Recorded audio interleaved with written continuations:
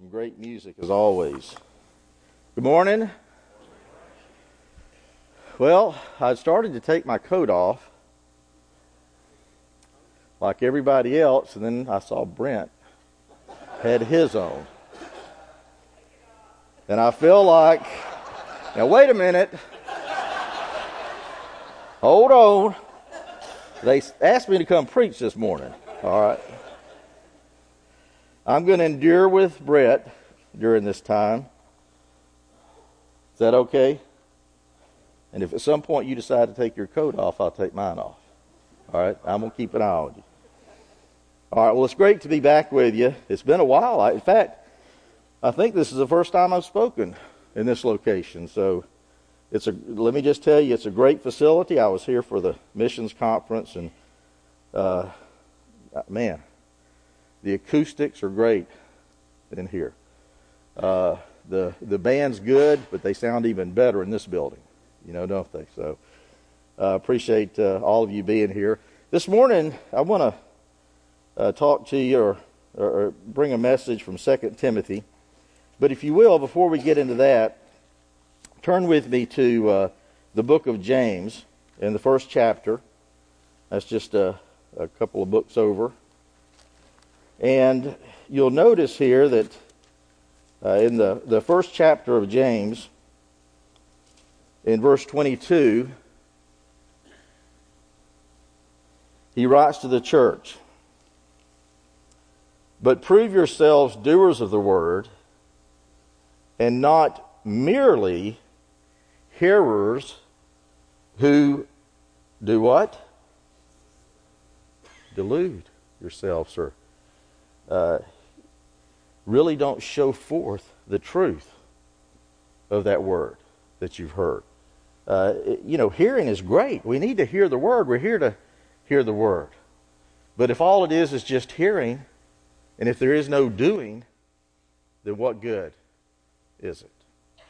That's a message that Paul echoes here in writing to his beloved son in the faith, Timothy, over in 2 Timothy chapter 3.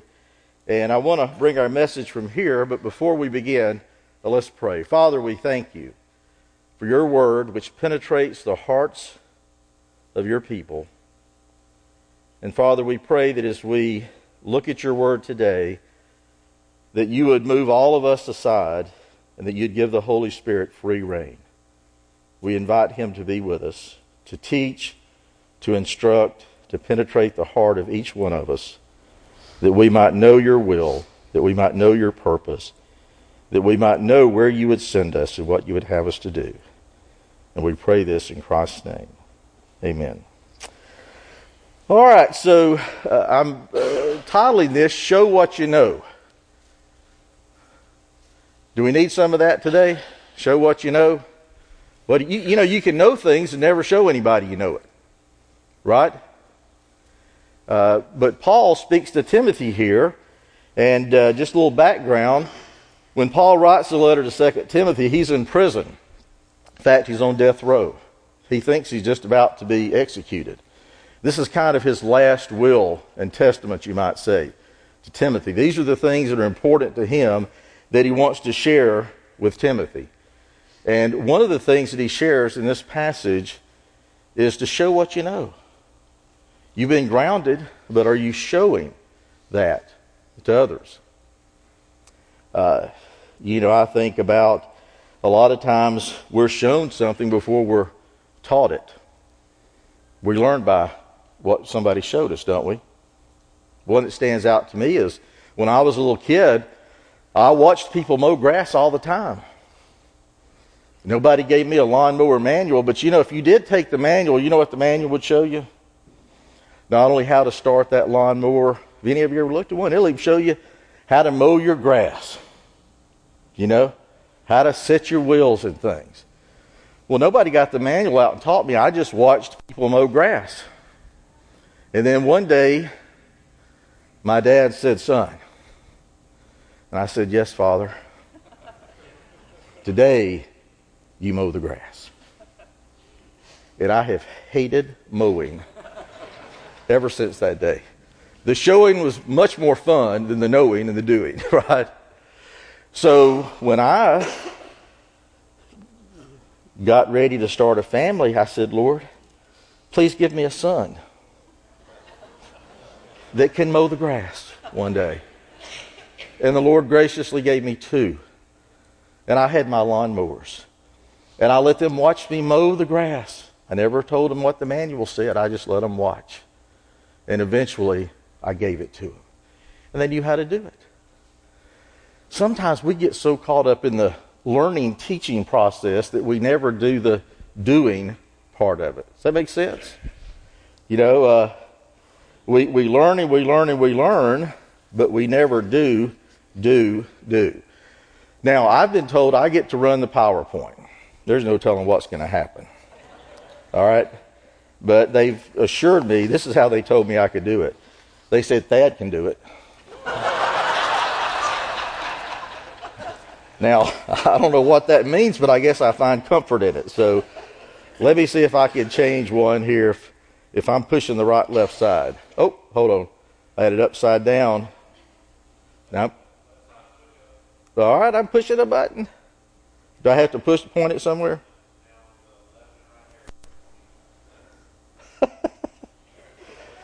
Left and right arrow on each side. Are you sure Thad can do this? Oh, I see. I think I may see what happened here. It wasn't on. Now, can I push the left button? What happened? Okay. Well, that concludes our service for today. All right. Thank you very much.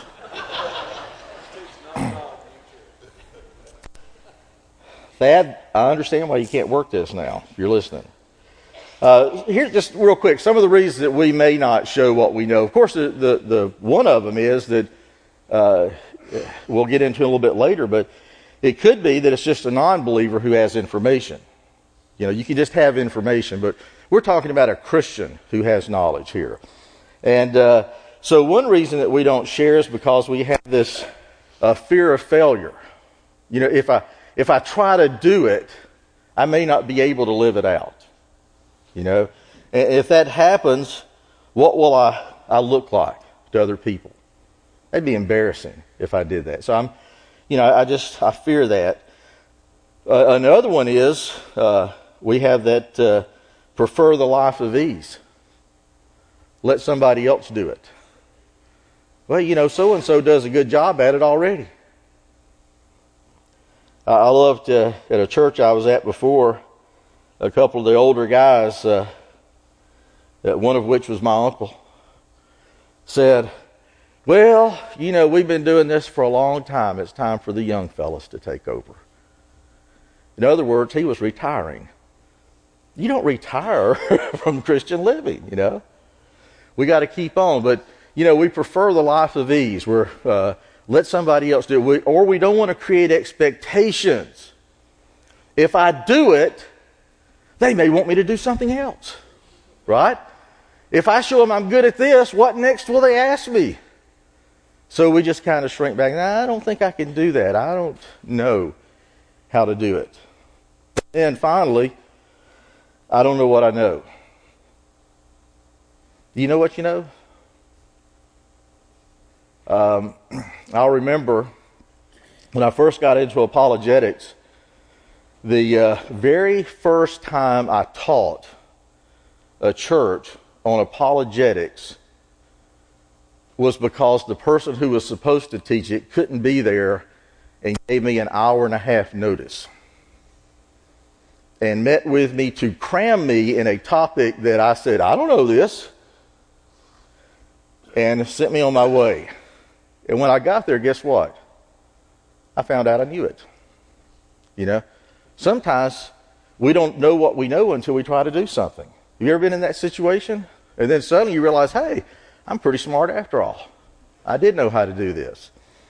So Paul's writing to Timothy, and I think he recognizes that we have these tendencies. So in chapter 3, verse 10, he begins to remind Timothy that we need to show what we know, and that involves us considering certain things, such as knowing what we know. I think I went one slide too far. Yeah. Know what you know, and then we need to show what you know. Know what you know, and then show what you know. Jesus is a great example of this. How do we know that Jesus was the Messiah? How did his followers determine he was the Messiah? It was not as much about what he taught as it was about what? What he did. They observed, they saw, and they said, this is the Messiah. How do people know that you're a Christian? Is it because you talk a good game? Or is it because you show a good game? You know, a lot of times what the world's looking at is, does your showing match your knowing? If you're out here saying this and this and this, or this is how you ought to live your life, and you're living the exact opposite, which has more meaning to those who observe what you're doing? They're looking at what you show and they're saying, I don't think he really believes that, because he's not doing it. You know, you hear people say, don't do as I do, do as I say. Well, what's that about? Don't do as I do as I say. So, in other words, you want me to be better than you, you know, the message, and you're asking me to do something you don't even do. We need to know it, but then we also need to show it. So there's a couple of ways that this happens. One, we need to consider the source of our knowing. Those are our mentors in the faith, and we also need to recognize those mentors in the Scriptures. Now, just take a second and reflect on that a minute. When I talk about mentors in the faith, does anybody come to mind for you? Now, don't all shout it out. This is just thinking about. What about mentors in the Scriptures? You know, those guys and gals that are really great teachers, great communicators. Well, if you see that very same person living a life contrary to what they teach out in the world, are you still going to be drawn to their teaching? No. So it's important that we show this. And so Paul starts with that in verse 10 of chapter 3. He says, but you followed my teaching, conduct, purpose, faith, patience, love, and perseverance. Okay, look what Paul says here. He says, watch how I live. Now look at that again.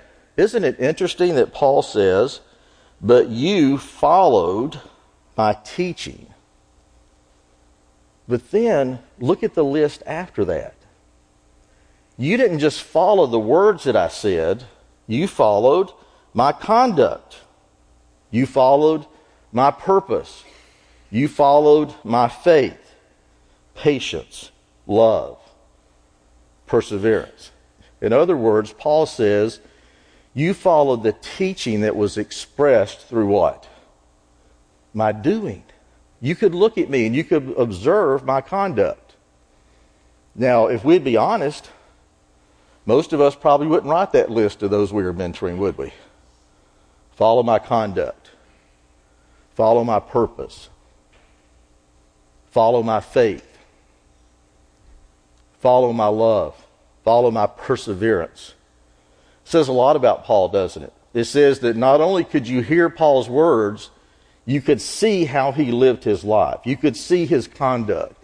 And he says you could see that conduct expressed in things like purpose, faith, patience, love,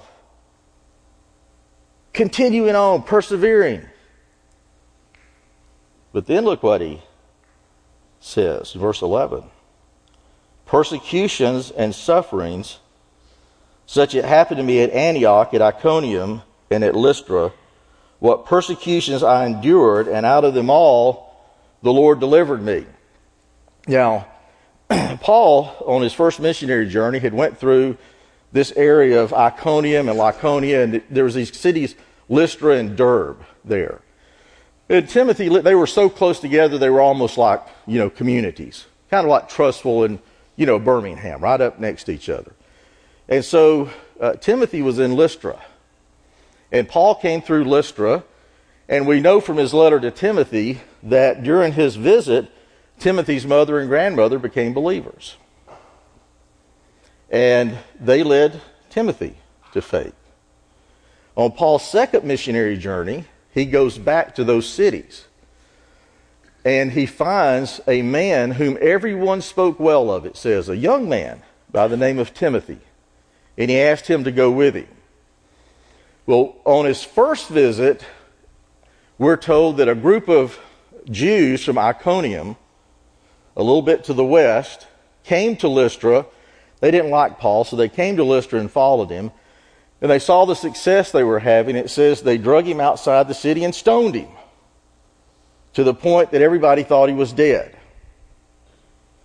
But Paul pops up. He's okay. And they take him to Doer. He says, the Lord delivered me out of that. But remember, Timothy's in Lystra. So when he says to Timothy, you not only saw my conduct, my purpose, my faith, my perseverance, he said, you saw the persecutions that I suffered. You're aware of what happened to me at Lystra on that first journey. And then he says, you saw it, and then you joined me. Hey, look with me back real quick back at 2 Corinthians chapter 11. Get a little bit further idea about what Paul is talking about here. In this chapter, Paul's writing to the Corinthian church about these false teachers that were among them. And everybody was getting impressed with these false teachers, what they were teaching. And they said, boy, they got great qualifications. So Paul says you shouldn't be following these guys. And so he picks it up in verse 21. He says, to my shame, I must say that we have been weak by comparison to those false teachers. But in whatever respect anyone else is bold, I speak in foolishness. I'm just as bold myself. What Paul means is they'd come bragging about themselves to everybody, building up their reputation and their case. And Paul said, that's not how I act. I'll let you see what I'm doing. But he said, but if I must boast, here's the things I would say. He says, are they Hebrews? Verse 22. So am I. Are they Israelites? So am I. Are they descendants of Abraham? So am I. Are they servants of Christ? I'm speaking now as if I'm insane. But he says, I am more so a servant of Christ. In far more labors, in far more imprisonments, beaten times without number, often in danger of death. 5 times I received from the Jews 39 lashes. 3 times I was beaten with rods. Once I was stoned. 3 times I was shipwrecked, a night and a day I have spent in the deep. Verse 26, I've been on frequent journeys, in dangers from rivers, dangers from robbers, dangers from my countrymen, dangers from the Gentiles, dangers in the cities, dangers in the wilderness, dangers on the sea, dangers among false brethren. I've been in labor and hardship through many sleepless nights, in hunger and thirst, often without food, in cold and exposure, and apart from such external things, there's a daily pressure upon me of concern for all the churches.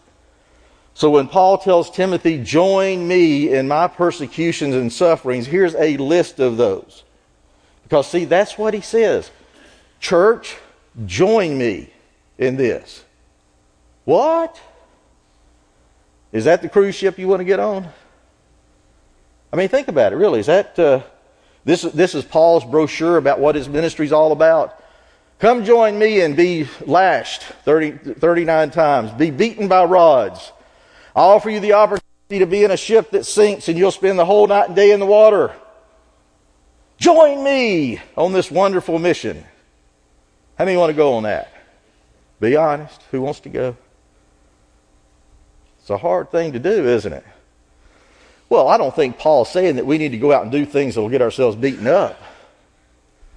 But what he's saying is, Timothy, if your ministry takes you someplace, if your doing takes you someplace, if your showing what you believe takes you someplace that causes you hardship, don't worry about it. That's where you need to be. You see, Paul didn't get on that ship because he knew it was going to sink. He got on that ship because he was going to preach the gospel somewhere that God had called him. And the ship happened to sink. So we can't let our fears of what might happen keep us from doing what God wants us to do. Does that make sense? If God calls us someplace, don't start thinking of all the reasons we shouldn't go because of the dangers that might occur. If Paul had done that, he'd have never went anywhere. If Paul had been that way, I think after the first time he got beaten 39 times, he'd say, whoa, better not do that again. See what happens when I do that. But he didn't. But he says, Timothy, you saw all this. Join me in it. People who have shown us their faith in mentoring us call us to join them in doing that. Now think about that mentor. The mentor who you observed living out their faith. Are you doing the same? Are you living out your faith the way that you saw them live it out? Am I living my faith out? Hey, this is for me too. All right? Am I living out what I know? Am I showing that? Our mentors show us these things in the faith. He says, again, going back to 2 Timothy, he continues and he says, indeed, verse 12, all those who desire to live godly in Christ Jesus will be persecuted. Verse 13, but evil men and impostors will proceed from bad to worse, deceiving and being deceived. You see, what he's really saying here is, watch how I live, watch how a person of faith lives, and join me. And then watch how the evil and wicked live, and don't join them. Now you get the idea of that in verse 5 of chapter 3. The first 4 verses he describes these men who are just out for their own gain. And in verse 5 he says, they hold to a form of godliness, although they have denied its power. Avoid such men as these. For among them are those who enter into households and captivate weak women weighed down with sins, led on by various impulses. Now, ladies, that's not a knock on ladies. I think what Paul's talking about is the men were out working. That's all who was home when they came knocking on the door.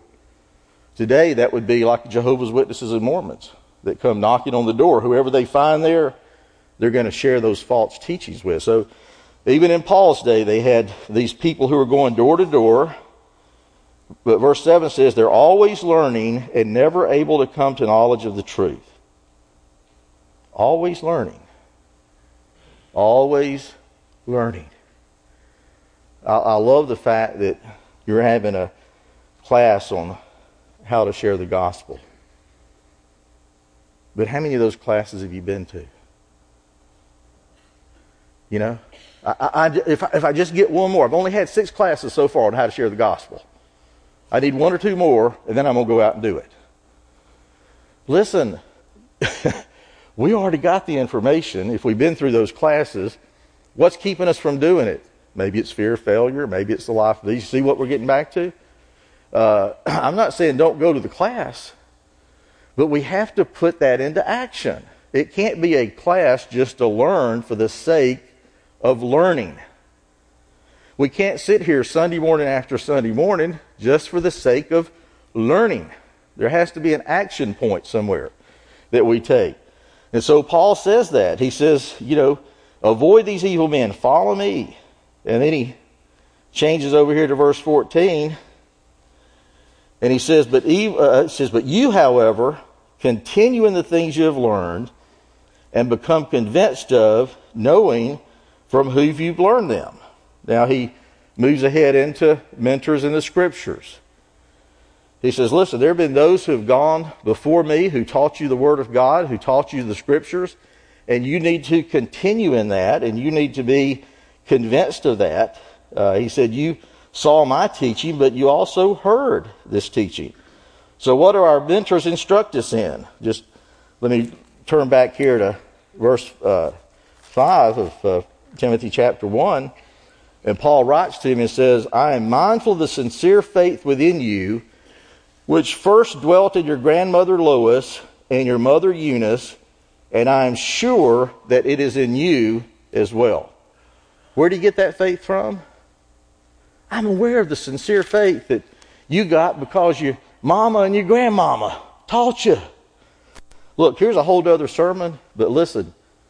Moms and dads, grandmoms and granddads, the primary responsibility for teaching our children and grandchildren the Scripture is not here. I'm not saying don't come to church, but this is not who has the primary responsibility. We have the primary responsibility. We should be spending time with our kids in the Scriptures. We should be talking about the things that God is doing in our lives. Just like we show them how to mow the yard, we need to show them how we live out our faith as well. And Paul says, I'm confident because I know where you got this from. You got good breeding. Your heritage is good. I know where it came from. It's a sincere faith. And he says, so because of that, you, however, verse 14, continue in the things you have learned and become convinced of, knowing from whom you've learned them. And that from the childhood you have known the sacred writings which are able to give you the wisdom that leads to salvation through faith which is in Christ Jesus. 2 words. Continue, convinced. Now think about that for a minute. Continue in the Word. Well, you know, I've read the Bible through 5 times now. This year I'm going to take a break. Know it all. Don't need anything else. Or I get mine at church on Sunday mornings. No. Paul says continue in the Scriptures. Stay in them.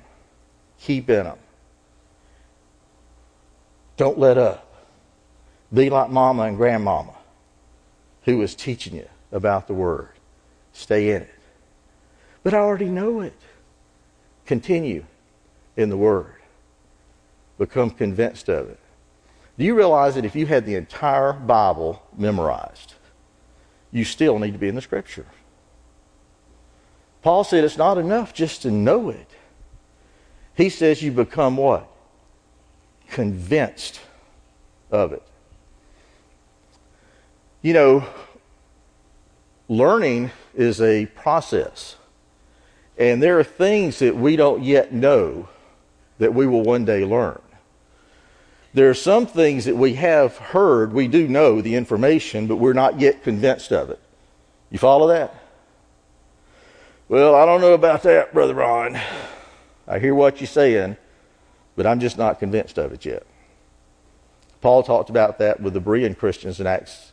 He said that they were more noble-minded than those in Thessalonica, for they received the word with great eagerness. And then he said, searching the Scriptures to see if this was so. Paul said, in other words, they checked me out to make sure.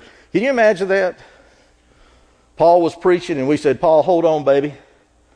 We're going to check you out and make sure you're doing the right thing. I'm not quite convinced. Paul never worried about that. He said those were more noble-minded. He bragged on them. So here he says, for you, Timothy, don't just continue, but become convinced. When you become convinced of something, that's when it becomes life-changing. I don't care what it is. If it's the Scripture, if it's something you've learned about marriage, if it's something you learned about your work. Sometimes you do things just because they tell you to do it. Right? And then one day you say, oh, wait a minute, I get it. This is why we should do this. And you become convinced of it. You begin to show it for yourself. So we have these mentors then who have told us to be in the Scripture. They've kept us in the Scripture. They've given us a teaching that we need to become convinced of. And then Paul adds a little bonus. He says, here's why you need to be in the Scripture. Verse 16, all Scripture is inspired by God and profitable for teaching, for reproof, for correction, for training in righteousness, that the man of God may be adequate, equipped for every good work. So he tells us the source of the Scripture. Where did the Scripture come from? It came from God. Listen, the Bible, this book that we read, that we study, that we cherish, is not just another book. It is the Word of God. There is no other book like it. There is no other truth contained like it.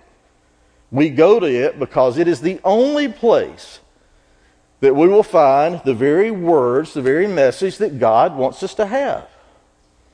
So Paul says that's what you should be studying. I'm not saying don't read theology books, read them. I'm not saying don't read commentaries, I read them. Not saying don't read a self-help book, I need them. All right? What I'm saying is don't exclude the Bible from that reading. And too often we get studying other materials and we forget the source that we need to be in. So Paul says this scripture is inspired by God. Not like Shakespeare was inspired. But inspired means God breathed. God literally breathed the word into the men that wrote it. So that we are confident that we have the very message of God that's there. Now, I don't care what the New Ager out there views about Scripture, how they view the Bible as just another book. This is how Paul viewed the Bible. Paul said the Word of God is an inspired Word. It is God-breathed. And it's a book that's profitable. He says here's what it's profitable for. Teaching, reproof, correction, and training in righteousness. I love how one of our great writers and pastors, Warren Wiersbe, puts this. He says it means this. The Bible's profitable for teaching what is right, reproof, telling you what's wrong, correction, telling you how to get right, and training, telling you how to stay right. Isn't that good? Telling you what's right, telling you what's wrong, telling you how to get right, and then telling you how to stay right. That's what God wants for us. God wants us to know what we should be doing. He wants us to know what we shouldn't be doing. He wants us to know when we're wrong. And then he wants us to keep on staying there, showing what we know. Living it out. What is right, what is wrong, how to get right, how to stay right. Great word there. Well, then what's the result of this knowledge? It's to equip us for good work. And in good work, deeds, and deeds are showing. So Paul says the Scripture, what you've seen in others, lived out, what you've heard from others who have taught you, is for the purpose that you might show the very things that you know. That you might live these out in good works, in good needs. Ultimately, all of us come to this point that we need to live it out. But Paul adds, don't just live it when it's convenient, also do it when it's not convenient. So he says in chapter 4, verse 1, I solemnly charge you in the presence of God and of Christ Jesus, who is to judge the living and the dead, and by his appearing in his kingdom, preach the word, be ready in season and out of season, reprove, rebuke, exhort with great patience and instruction. It says be ready in season and be ready out of season. Now, it's an agricultural term that we probably don't understand. But I remember when I was a little kid, my grandfather, who lived in Georgia, had a garden that was probably about 20 yards wide and 50 yards long. It's pretty big. That's more than a one-man garden, I thought. But after my grandmother passed away, we'd go visit him, and I'd say, Papa, why don't you come home with us? Stay a week or two. He'd say, Bob, I love to, but I've laid by my garden. You've laid by your garden. What in the world does laid by your garden mean? Now, you young people don't know what that means. I didn't know what it meant. I said, Papa, what does that mean, you've laid by your garden? And he said, well, I got everything planted. Crops come up, or the garden has come up. And any day now, it's going to start producing fruit, vegetables. And when it does, somebody's got to be here to pick it. So fresh will come up and it doesn't rot on the vine. So he said, I've laid by, I'm staying close to my garden because any day I need to pick it. I need to take care of it. I got to be ready in season and out of season. See, gardening is all about getting ready for the next season, and then when it's in season, working it. So sometimes we have this ministry that God's called us to, and it's abundant and it's growing. And then we go through periods where We don't have anything to do. So what do we do during that time? We prepare. We keep continuing. We keep becoming convinced of. We prepare to carry forward when it is seasonable. Be ready in season. Be ready out of season. Be ready to go. Never know when the garden might come up. That's what Papa was telling me. I might wake up tomorrow and start seeing fruit. I might wake up in a week and start seeing fruit. I just know it's getting close. It's nearly time. So you got to be ready when it's seasonal, but also you got to be ready when times are tough. Verse 3. For the time will come when they will not endure sound doctrine, but wanting to have their ears tickled, they will accumulate for themselves teachers in accordance with their own desires, and will turn away their ears from the truth, and will turn aside to myths. But you be sober in all things, endure hardship, do the work of an evangelist, fulfill your ministry. Even if it's tough times, even if men oppose you, persist. Keep on. Don't stop laboring. Keep showing what you know. So here's 3 considerations I think we need to think about.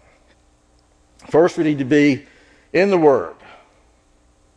Recognize you can know more than you show, but you can't show more than you know.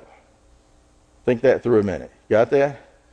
We have a lot of knowledge that we're not showing, but you can't show it if you don't have the knowledge. So we need to be in the Word. We need to share the hope that's within us. It's an old adage. People don't care how much you know as much as they want to know how much you care. If all we're doing is bombarding people with knowledge and not showing any care, concern, I always say for me, the greatest evangelistic tool that God has given us is love. It shouldn't be just about I'm fulfilling what God told me to do. I'm telling you about the gospel. It should be I'm loving this person by sharing the gospel. I'm loving them. I'm sharing them. I'm giving them hope in the truth. And then model it. Just like people showed you their faith, showed you how to mow the yard, you model it out before others. You take that and give it to them. Well, in closing, let me give you and me a little think about. How much of what we know do we actually live and share with others? Particularly when it comes to God's desire for our lives.